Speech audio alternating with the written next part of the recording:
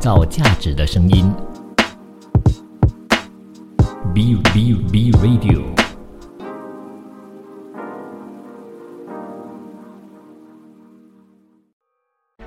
从在地走向国际，从新视角观望世界，从吉隆坡看天下。Hello， 你好，欢迎收听7月6日星期四的从吉隆坡看天下，我是 Kim 碧琴。那在这几天呢，很多个国家都公布了最新的财政政策啊。那首先呢，我们就来关注韩国。韩国的企划财政部呢，在星期二就向大家表示到呢，因为上半年的低迷表现，尽管今年的就业情况和经济将会好于预期，通胀呢也都将会继续的放缓哦。不过呢，韩国还是会将今年全年的经济增长预期从这之前的 1.6% 呢下调至 1.4%。那报告也有表示到啊，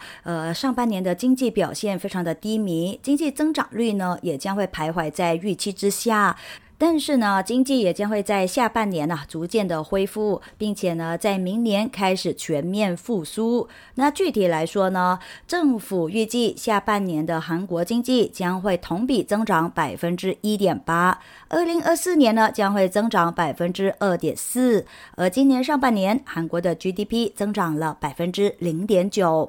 韩国政府的最新展望和其他机构的预测呢，基本上也是一致的。今年5月份呢，韩国央行将今年的经济增长预期从3个月前的预测的 1.6% 呢，下调至 1.4%。另外一方面呢，韩国6月份的通胀率连续第5个月下降，这也将会支持韩国央行下周政策会议继续维持利率不变。韩国统计办公室在星期二公布的数据也显示出，6月份的消费者价格同比上涨 2.7%， 创下了2021年9月份以来的最小涨幅，并且呢，也都低于经济学家预测的 2.8%。不含石油和农产品的核心通胀率为 4.1%， 连续3个月下降，并且创下了2022年5月以来的最低。那虽然说整体的通胀继续放缓呢，对大家来说是一个好消息哈，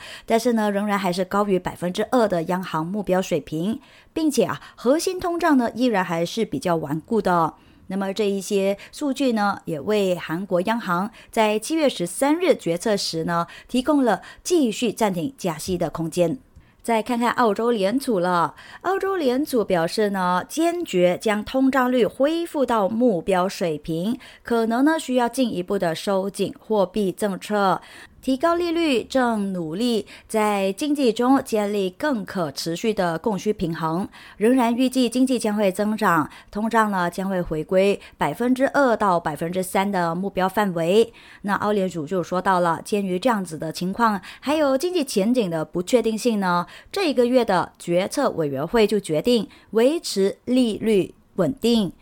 也就是说呢，澳联储暂停加息，将基准利率维持在 4.1% 的水平，保持在2012年以来的高位。那暂停加息呢，也将会为澳联储呢提供一些时间来评估到目前为止利率上涨对经济的影响和经济前景。那澳联储也有说到通胀呢现在仍然还是过高并且呢也将会在未来的一段时间之内呢保持着如此的状况。那进一步收紧政策取决于通胀和经济的发展情况。尽管通胀呢已经过了峰值，但是仍然过高，而且持续的时间也比较长那么高通胀对个人和经济运作呢一定是造成困扰的。委员会的首要任务呢是要在合理的时间范围之内将通胀恢复到目标水平。彭博社的分析就认为了，7月暂停加息就反映出澳洲联储为使到经济软着陆，同时呢保持着之前取得的就业增长所做的努力。那与此同时，货币政策传导的滞后性呢是澳洲联储小心翼翼的另外一个原因。随着现金利率迅速的攀升，澳洲固定利率抵押贷款悬崖的规模几乎达到了史无前例的广度再来一起来关注一下世界上第二大经济体也就是中国和洪都拉斯的自贸协定根据中国商务部在星期二的消息呢，中国和洪都拉斯已经是宣布了启动自由贸易协定谈判。中新社呢就有这么报道的，中国商务部部长王文涛以及洪都拉斯的经济发展部部长塞拉托分别呢就代表着两国政府以视频的方式宣布启动中国洪都拉斯自由贸易协定谈判。2023年的3月26日的时候呢，中国和洪都拉斯建交，那两国经贸合作进入了全新的发展阶段。对于洪都拉斯来说呢，和中国的建交也有着深刻的意义的那洪都拉斯一直呢都是中美洲地区的重要国家之一，但是它的整个经济发展呢是比较缓慢的，政治和社会稳定性呢也都存在一定的问题。那么这一次的建交可以帮助洪都拉斯获得更多的投资以及技术支持，可以推动当国的经济以及社会发展，同时也可以增强他们在国际上面的地位和影响力。因此呢，就在6月12日的时候呢，中国和洪都拉斯就有发表了联合声明，宣布就商谈两国自由贸易协定达成共识。中国商务部就说了，启动中国和洪都拉斯自由贸易协定谈判呢，是有利于深化两国经贸领域务实合作，为进一步提升双边贸易质量和水平，加强各领域的投资以及合作提供一定的助力。那塞拉托呢，也在他的脸书呢宣布了这个消息他在声明呢形容说，这是历史性的一天，又指了主要的目标呢是扩大对中国的出口市场，为企业家呢可以创造一些机会，能够改善洪都拉斯的社会福祉。那目前呢，中国在拉美地区已经是有智利、秘鲁，然后哥斯达黎加还有厄瓜多尔这4个自贸伙伴了。我们转一个焦点来看一看芝加哥的养老金。那去年呢，美国芝加哥的退休基金呢，就因为市场动荡有出现了亏损，那这也导致该市的养老金负债呢随之有所攀升，加剧了新任市长约翰逊长期以来所面临的财政的困境。根据芝加哥市网站上发布的年度财务的报告呢，截至去年的12月31日呢，该市4支退休基金的净养老金负债就从去年同期的337亿美元增加了大约 5%， 去到了354亿美元。那报告有说因为全球市场波动对已经确认投资收益的短期影响，该市欠退休的消防员、警察、市政工人以及劳动者的4种养老金的金额呢，都是有所增加。根据报告，该市4支基金的资金比例从 19% 到 40% 不等这远远呢也都低于其他市政的计划的。那么在美国最大的公共养老金的资金比例呢，平均是超过 70%。那么约翰逊在6月30日附在报告的一封信当中呢，有这么表示说，尽管呢该市仍然面临一些长期的结构性挑战，但是呢他们正在为该市的财政规划一条更好的前进道路，这也将会保护工薪家庭还有并且呢制定可行的解决方案以履行呢对该市、对工人、退休人员还有纳税人的义务。根据了解数十年来的长期资金不足呢，使到芝加哥的养老金负债激增，这给到该市的预算还有信用评级都带来了压力。不过呢，最近州政府强制要求的这个缴款增加帮助了该市在去年呢获得了评级上调。那包括了穆迪在去年11月的一次评级上调，使他们摆脱了垃圾评级。而今年5月刚刚上任的约翰逊呢，还成立了一个养老金工作组，负责寻找应对长期挑战的可持续解决方案。当然时间才那么短肯定是还没有发布一些新的怎么样的措施的啦，所以大家还是稍微的耐心等待一下。他们也不希望负债攀升对不对？也是希望说能够不欠这些退休员工的一些养老金的。毕竟养老金啊，对这一些退休人士，我们的长辈来说也是至关重要哈。尤其啊，在经济萧条的这个时刻哈，我们大家都已经是知道说，有时候吃三餐啊，都未必能够吃得温饱啊。那对于他们没有收入的长辈们来说，更是非常需要这一笔养老金了。我们先休息一下，进入一段资讯呢。回来之后呢，再继续和你分享有关于各国房地产的最新消息。欢迎你继续留守着创造价值的声音 B Radio， 创造价值的声音 B Radio。欢迎再次回来。疫情之后的日本经济复苏到底是如何的状况呢？那除了蒸蒸日上的股价，最新日本政府的数据有显示出，日本平均的地价也都处在了上升通道之中。日本国税厅呢，在7月3日就公布了最新的数据，显示2022年全年日本平均地价就比去年同期上涨 1.5%， 已经是连续2年来呢呈现上涨的趋势了。那么当然啊，主要的原因就是因为由商业地价走高所推动，其中呢有47个都道府县当中有25个地价上涨，但是呢各地的复苏步伐基本上其实并不相同的。而日本国税厅2020年的数据显示呢，当时上涨的地区为21个。日本智库日升基础研究所分析师吉田他就认为啊，疫情后国际游客的回归呢，是推动日本这一波地价上涨的主要因素。那比如说有一些商业中心的销售额现在是节节攀升嘛，那么也在某种程度上呢推高了商业用地的价格。而在日本国税厅的这个数据当中呢，北海道的地价涨幅是领跑着日本47个都道府县，达到 6.8%。那紧随其后的呢，就是福冈 4.5%， 以及宫城县 4.4%。其中呢，北海道地区的地价之所以涨幅非常的明显，那么分析就认为，主要呢是源于北海道首府札幌兴起的基建热潮。那根据消息当地呢是正在新建着一条新的新干线子弹头列车路线，那么到时候呢也将会缩短从首都东京达到日本最北部地区的时间，所以就提升了这个出行的效率那和上述地区就比较为明显的涨幅相比的话呢，首都东京都的商业区的地价涨幅还是属于比较有限只是 3.2%， 而大阪呢仅仅为 1.4%。那么纽西兰的房价又如何呢？纽西兰房价在6月份的时候出现了8个月来的最大跌幅那这就表明说了，即使呢纽西兰的利率达到峰值，市场呢也都还未触底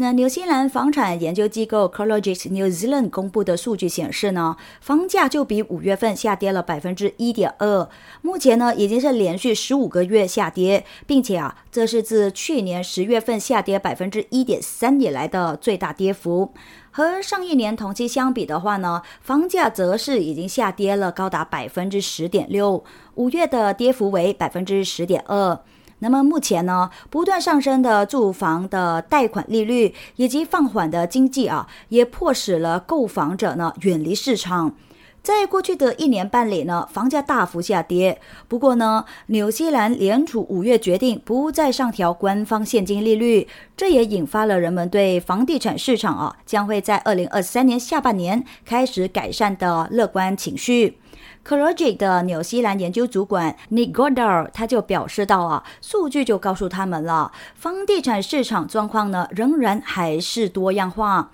那虽然有一些市场可能正在经历着周期的低谷，但是呢其他市场也可能会进一步的下跌。他们仍然认为，对大多数领域来说呢，最糟糕的低迷期似乎已经结束。那他也补充说，待售的房产的总量呢也是比较低的。那供应紧张，再加上呢净移民数量还是处于高水平，信贷要求宽松，以及抵押贷款利率已经见顶的迹象，应该会支撑需求，并且呢也会使到房价最终攀升。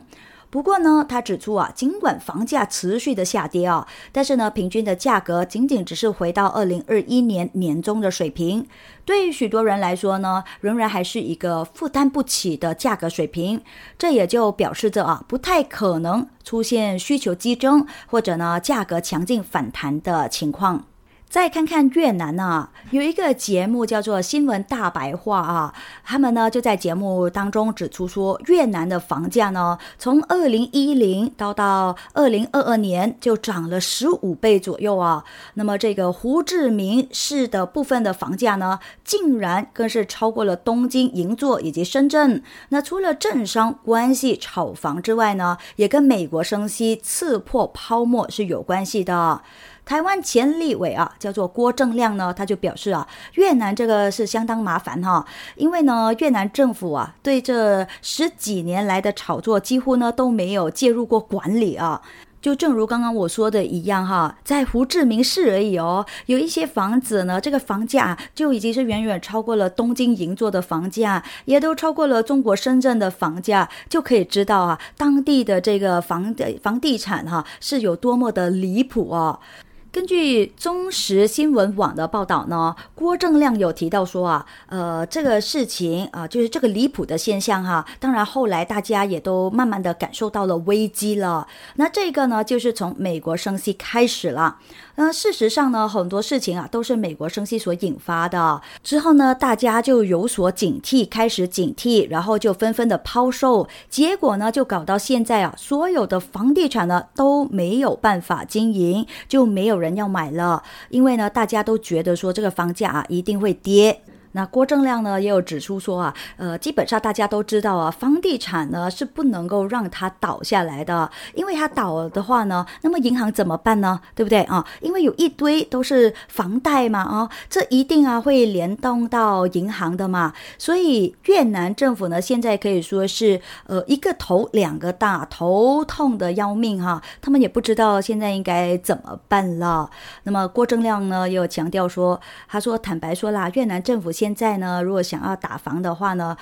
可是已经是太迟了，因为呢还没有打房就已经是乱成一团根本没有人敢买也太贵了。另外呢，根据美国财经媒体的报道呢，越南的经济出现了致命的危机上半年呢就有多达10万家的房地产公司已经是倒闭了。那看过了房地产过后呢，我们来看看芯片的领域啦。在全球科技贸易战加剧的时刻呢，日本和欧盟就同意了加强在芯片领域的研究以及培训合作。日本经济产业大臣西村康稔呢，就和欧盟的内部市场专员叫做布雷顿呢，在星期二的时候是在日本会晤了。那么双方呢，在一份备忘录当中就同意建立针对芯片供应链问题的早期预警系统。那么根据了解包括美国、日本和欧盟成员国在内呢，各国政府都计划将更大的芯片生产规模迁回到当地嘛，来增强这个抵御产业风险的能力，并且呢也约束部分核心产品的出口。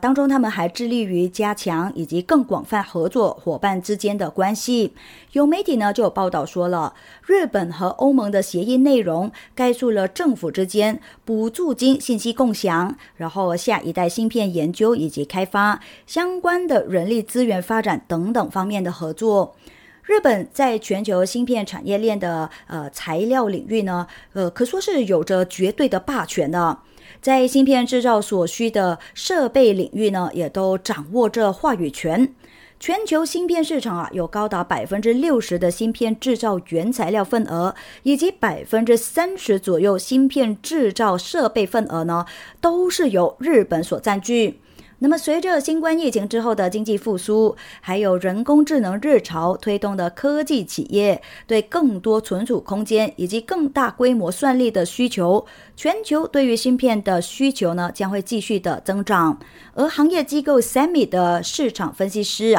他就表示了，到2030年呢，全球半导体营收预计将会达到1万亿美元，在10年内呢就翻了1倍。那刚刚也有提到这个人工工智能的日潮啊，也都推动着科技企业的发展呢。可是对于 AI 的利与弊，还有他们的安全性呢，一直都是各国的重点讨论话题之一。那联合国的安理会呢，也将会在这个月首次召开关于人工智能对国际安全影响的会议。那么这个会议呢，是会由英国来举办的，预计呢将会围绕着 AI 的巨大潜力和潜在风险进行讨论。英国驻联合国的代表叫做伍德沃德呢，他也强调说 AI 的好处呢其实是巨大的。AI 有潜力帮助联合国的发展项目，可以改善人道主义援助行动，也都可以协助维和行动，以及通过收集和分析的数据来支持着预防冲突。不过他还有补充说这也可能有助于全球缩小发展中国家和发达国家之间的差距了。那么在风险方面呢，也有着相当严重的安全问题所以呢大家必须得要为它呢得到一个解决方案才行。创造价值的声音 Be Radio， 非常欢迎你，不管是在晴天雨天都在每逢星期一到星期五傍晚6点钟的这个时段呢，依然留守着 Be Radio， 收听着由我 Kim 碧琴所主持的从吉隆坡看天下这档节目。在这一节，让我们一起来关心股市。我不晓得大家会不会和我一样非常喜欢吃巧克力呢？我自己本身确实非常喜欢吃尤其在我心情比较低落的时候呢，你不用怎么样哄我，只要拿一个巧克力给我就 OK 了我都会莫名的开心起来，可能它里头有甜分吧可是呢，眼下有一种说法说或许在不久的将来呢，我们连巧克力也有可能吃不起了。为什么呢？就真正是因为巧克力所需要的原材料可可，今年上半年的价格呢就已经是大涨了1/3，这个表现可是超过了纳斯达克所以呢使到它成为了全球最佳投资之一。那可可的价格目前呢正在处于至少1985年以来的接近40年来的最高。那强劲的需求、产量短缺，还有全球最大种植区，也就是西非的糟糕天气，都是可可飙涨的原因。那么从全球范围内来看在截至9月30日的季节之内呢，可可的需求将会超过生产大约142000公吨，也就相当于是大约3.55亿磅的巧克力棒，这将会导致季末库存呢就比去年减少8%，大约就是160万吨。那截至6月4日呢，全球最大的可可生产国科特迪瓦的可可豆出口量就比去年同期下降了4.8%，为210万吨。与之形成鲜明对比的就是呢，被视为对巧克力需求的指标可可研磨量，去年在亚洲和欧洲呢是创下新高的。那俄乌冲突呢就令到化肥的价格上涨，那么种植者呢因此就减少了使用量，对可可的产量呢也都产生了负面的影响。根据国际可可组织，全球最大的可可生产国科特迪瓦的质量不好了，那么这个可可豆呢就比较小了，不太理想了。今年的收成平均为每100克产品消耗可可豆大约120克，而出口豆的偏好呢是每100克产品消耗可可豆80到100克。那另外呢，也是还有一个原因的欧盟上个星期呢，还推行了世界上最严格的森林砍伐规定，预料呢将会抑制着可可的产量。欧盟也是全球可可豆的主要进口地，进口了世界上1半以上的可可豆。欧盟给企业18个月的时间呢来做准备证明可可和牛肉咖啡、棕油、大豆、橡胶以及木材这7种进口到欧盟的产品的原产地。那么这一些产品呢都已经是被认定为导致森林损失。怎么办呢？那往后如果真的都已经是那么的短缺，然后价格又飙涨了那么多，我还吃得起巧克力吗？各位，如果你们是有供应巧克力的话，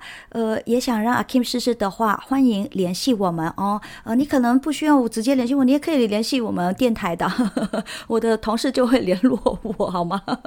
我非常喜欢吃巧克力看我身材就大概知道了稍微有一些向后发展了开个玩笑啦我们来继续关注股市的状况那当货币无处安放的时候呢，股市肯定就成为了他们的一个归属了。根据非洲南部的内陆国家津巴布韦交易所官网的数据显示呢，当地的时间在星期一的时候津巴布韦的交易所全股票指数下跌 1.7%， 收报 168,491.91 点。那这看起来呢，其实是一个很寻常的交易日但是呢，这个问题就是在于这个指数在2022年12月30日收盘的时候呢，只有19,493.85 点，到4月底突破4万点，那么接下来就成了现在这个样子了。所以在很多中国投资者的眼里呢，有关津巴布韦的认识大都来源于媒体对他们通胀问题的渲染，那么对他们的金融体系呢，基本上是没有多了解的。但是事实上呢，这个国家最早的证券交易所成立在1896年的时候也相当于是清光绪22年的那个时段呢。不过呢，因为这一些交易所都是英国殖民者所带来的，所以这个国家的证券交易成立之后呢，接近100多年的时间里只是服务与一些外国的投资者。而现在呢，这里呢就成为了津巴布韦人冒险的一个乐园。那么在通胀率常年高达3位数的这个地方，津巴布韦每一天的价值都在贬值，因此呢，你稍微大件一点的消费几乎没有商家是愿意接受本国的货币的。所以呢，股市出现疯涨的苗头后呢，无处可去的货币便开始进入到整个市场。那需要说明的一点在这一个人均 GDP 1700美元、通胀常年爆表的国家，津巴布韦交易所的股票市值加起来呢，只有18亿美元。那么每一天的交易量大概呢就是折合65万美元。根据报道，在这个拥有着1600万人口的国家，来股市寻求刺激的散户呢，只有23000人。同样因为经济数据呢太过的魔幻所以呢，外资在整个市场呢只是占了 15% 的交易量。那么我们接下来说一说 IPO 市场雅虎的 CEO 兰佐尼就告诉英国金融时报，那作为一家私营公司，该公司呢已经实现了盈利，那么未来呢也将会寻求 IPO， 那这也是该公司重新崛起计划的一部分。他说，雅虎在财务上面呢基本上已经是做好了准备了，公司拥有着良好的资产负债表，盈利能力非常的好。根据消息威瑞森在2015年以及2017年的2次交易当中收购了雅虎和 AOL， 那并且呢在2021年9月呢将他们出售给私募股权公司 Apollo， 那么交易价值高达是50亿美元。威瑞森曾经将这2家公司呢归入 OFF 的品牌之下，作为当时多元化战略的一部分，那从电信业务转向媒体领域，但是呢，最终因为长期亏损而被迫对这些业务呢进行减负，并以接近收购时的价格呢出售给他们。那么对于雅虎来说呢，这次出售也使得他们的声誉严重下降，再加上呢，自2000年年代以来它的这个受欢迎程度和互联网市场的份额呢，也都逐渐的是输给了 Google 以及脸书等等的平台，从此呢可以说是一蹶不振了。那其实雅虎早在1996年4月的时候呢，是首次 IPO 上市过，并且呢迅速成为世界上最受欢迎的网站之一。那在2008年的时候呢，也曾经拒绝了微软470亿美元的出价。但是根据兰佐尼的这个说法呢，雅虎的总流量呢，目前仍然还是位居全球前5的。另外，全球最大对冲基金桥水基金的联席投资总监格雷格·詹森，他无疑呢是一个看好人工智能的人了。他呢就是 ChatGPT 的开发商 OpenAI 的早期投资者，并且呢也向人工智能初创公司 Anthropic 呢投入了大量的资金。不过呢，虽然说詹森他是看好这一项技术啊，但是呢，他也警告投资者不要使用类似 ChatGPT 这样的大型语言模型来交易股票。那么他呢，最近是在一个博客节目当中这么说的：如果有人要用大型语言模型来挑选股票，那是基本上没有希望的，这是一条没有希望的道路。该技术在准确定位宏观经济环境的主要转折点方面呢，其实是相当糟糕的他说的但是呢，它并不意味着他认为人工智能在财富管理领域呢就没有一席之地。那自从 ChatGPT 在2022年底成为了一种公众现象以来呢，一些用户已经是尝试用这种技术来选股嘛，有时效果很好不过呢，詹森也表示，桥水采取了比这个更复杂的方法。他说，如果你使用大型语言模型来创建理论，然后呢，使用其他技术来判断这些理论，并且在它们之间进行迭代，你可以创建一种人工推理器，并且指出桥水目前正在部署几种形式的人工智能来利用各种不同模型的优势。创造价值的声音 B Radio。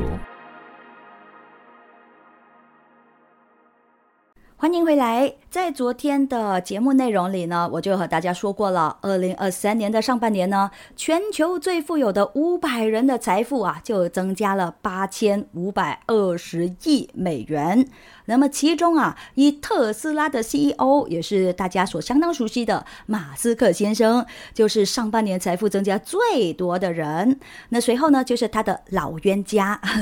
也是 Meta 的 CEO 马克扎克伯格。那根据媒体汇编的数据呢，在过去的6个月的时间里全球最富有的500人呢，每一个人平均每一天是赚取1400万美元。那这也是2020年下半年以来最高的数据。那尽管存在主要央行激进加息、俄乌冲突，还有银行业动荡等等不利的因素，但是呢，全球的股市普遍都还是上涨的。得力于投资者对人工智能的日捧呢，这个科技股也都受到了明显的提振。那么纳斯达克指数上半年呢就上涨了 31.73%， 也是全球主要股指当中排名最高的。标普500指数呢则是上涨了 15.91%。截至6月30日马斯克的财富呢，今年就已经是增加了966亿美元，雄居榜首只是区1年的时间而已就增加了接近这1000亿美元了。我只能说大喊羡慕。不过呢，脸书的 CEO 扎克伯格呢，就以589亿美元的财富呢，这个增量是紧随其后啦。那么今年上半年，特斯拉和 Meta 的股价都是上涨了1倍多，是马斯克和扎克伯格两人财富增加的重要的贡献力量。那么随着时间步入到7月份，美股2季度财报季即将开启了，那么投资者呢，很快就能够一窥特斯拉和 Meta 在上半年的业绩情况了。还是继续关注一些车企的消息初创电动车企寒冬可以说是已经来到了为什么这么说呢？电动卡车制造商，也就是尼古拉公司就表示他们将会开始清算电池制造商 Romeo Power 的资产。那这距离他们收购 Romeo Power 其实才不到1年的时间呢。而在过去的1年呢，在大宗商品成本飙升、融资渠道紧张的情况之下呢，尼古拉公司一直都是难以满足早期投资者的高期望就在去年8月份的时候呢，尼古拉公司是同意以大约 1.44 亿美元的价格收购 Romeo Power， 以期启动电池组的生产。那尼古拉公司的发言人呢，也在星期一有向大家表示公司将会终止和 Romeo Power 的业务，并且呢，已经是根据加州债权人利益转让规定启动了程序。根据消息Romeo Power、LG Energy Solutions 还有Proterra 呢，都是尼古拉公司原型电动卡车的电池供应商。那尼古拉公司的这个困境呢，其实也反映了许多其他电动汽车初创公司的情况。那比如说，英国电动货车制造商 Arrival早前呢就表示了计划终止和一家空头支票公司的合并，而 Lordstown Motors 就在上个星期大家也都知道，他们宣布了申请破产。那么相比之下呢，在降价和美国联邦税收抵免的推动之下，市场领导者 Tesla 呢则是表现卓越啦。第二季度的交付量呢可是超出了市场的预期。那说到了电动车的电池日本企业松下 Panasonic 的技术负责人渡边庄一郎呢，他也对媒体说到，该公司的电池部门呢将会需要再建4家的工厂才能够实现他们到2031年大幅提高电动汽车电池年产能的目标。那渡边庄一郎的言论呢，是这一家特斯拉供应商首次明确透露该公司所需的新工厂的数量，第一次哦。那松下能源呢，就在今年的5月份的时候就有表示他们的目标呢是要在2031年初将电动车的电池的年产能呢提高到200吉瓦时，也就是今年3月产能的4倍左右。松下目前在内华达州设有一座工厂，并且呢正在堪萨斯州建设着第2座的北美工厂。那么该公司还预计在堪萨斯工厂投入运营之后呢，这个年产能将会达到80吉瓦时。那渡边庄一郎在松下位于大阪的总部在接受采访的时候呢，他就向大家表示，他们将会需要再建大约4座的工厂，但是呢他就没有透露说这个新的工厂的具体地点啦、时间框架啦，还有投资的规模到底有多大他仅仅是表示说，该公司对和Mazda 等等汽车制造商建立电池合资企业持着开放的态度，并且有说这一类项目的性质呢正在发生着变化投资不再由电池制造商单独承担。那他说到，电池生产商将会负责所有投资的做法正在消失。那200的吉瓦时的产能呢，是成为电池行业主要参与者的最低限度。就在上个月呢，其实松下就有和Mazda 表示将就建立伙伴关系进行谈判嘛。那松下呢还将 Mazda 提供在日本和北美生产的圆柱形锂离子电池。那双方的目标呢，就是要在今年签署协议，并且呢在2025年后开始供应电池。再看看 Rivian， 那这个美国电动汽车制造商和汽车技术公司 Rivian 呢，将会扩大为亚马逊生产的一款电池电动货车在欧洲的交付量。那这也将会是这一家电动汽车制造商在美国以外的首次商业出货那 Rivian 是在星期一在一份声明当中这么表示的，未来几个星期呢，该公司将会在包括了慕尼黑、柏林以及杜塞尔多夫在内的德国城市推出300多辆的插电式送货车。那这也是亚马逊2019年从 Rivian 订购的10万辆的电动货车的一部分。Rivian 在声明当中是这么表示，该公司已经是在美国各城市为亚马逊部署了大约3000辆的插电式送货车。那该公司最初同意是在去年年底向亚马逊交付1万辆插电式送货车，但是呢就很遗憾的没有能够实现这个目标。另外呢 Rivian 也在星期一宣布，该公司位于在伊利诺伊州诺格尔的制造厂呢，在第2季度生产了13992辆汽车，交付了12640辆汽车。那其中呢 Rivian 在第2季交付量超过了市场普遍预期的大约11300辆。而更重要的就是呢，这一家新锐的电动汽车制造商也表示该公司相信有望可以实现在这之前提供的年产5万辆的目标。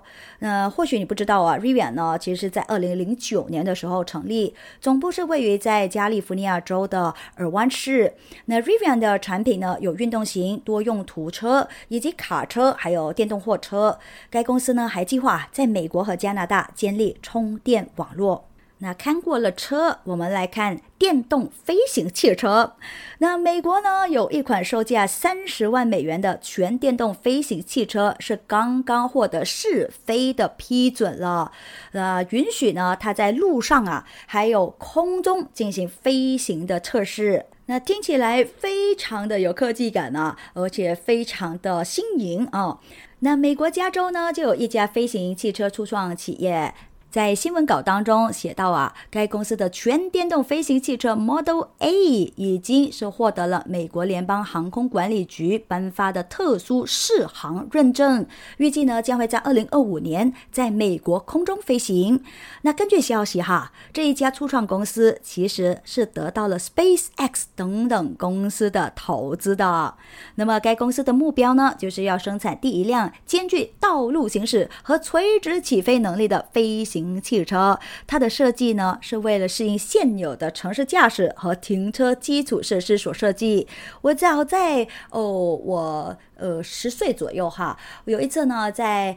道路上啊堵车的时候呢，我和弟弟就有一种想法，哇，不知道以后能不能够设计出一种车子是可以在路上行驶，但是呢，当塞车的时候呢，就可以按一个键就可以飞上空间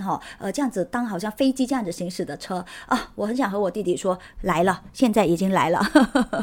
那么这一款飞行汽车呢，是可以垂直或者是水平起飞的，不过呢，最多只可以搭载2人。预计呢，这个公路续航里程为200英里，飞行的里程为110英里。那目前呢，买家可以是支付150美元的定金啊，预定该飞行的汽车，或者呢说付1500美元享受优先送货的待遇啦。那如果各位要的话呢，赶快去了解更多的详情哈，我也会和大家在日后呢分享更多的。那想要知道更多，就要留守创造价值的声音 B Radio 啦。我是 Kim 碧晴，我们明天见吧，拜拜。创造价值的声音 B Radio。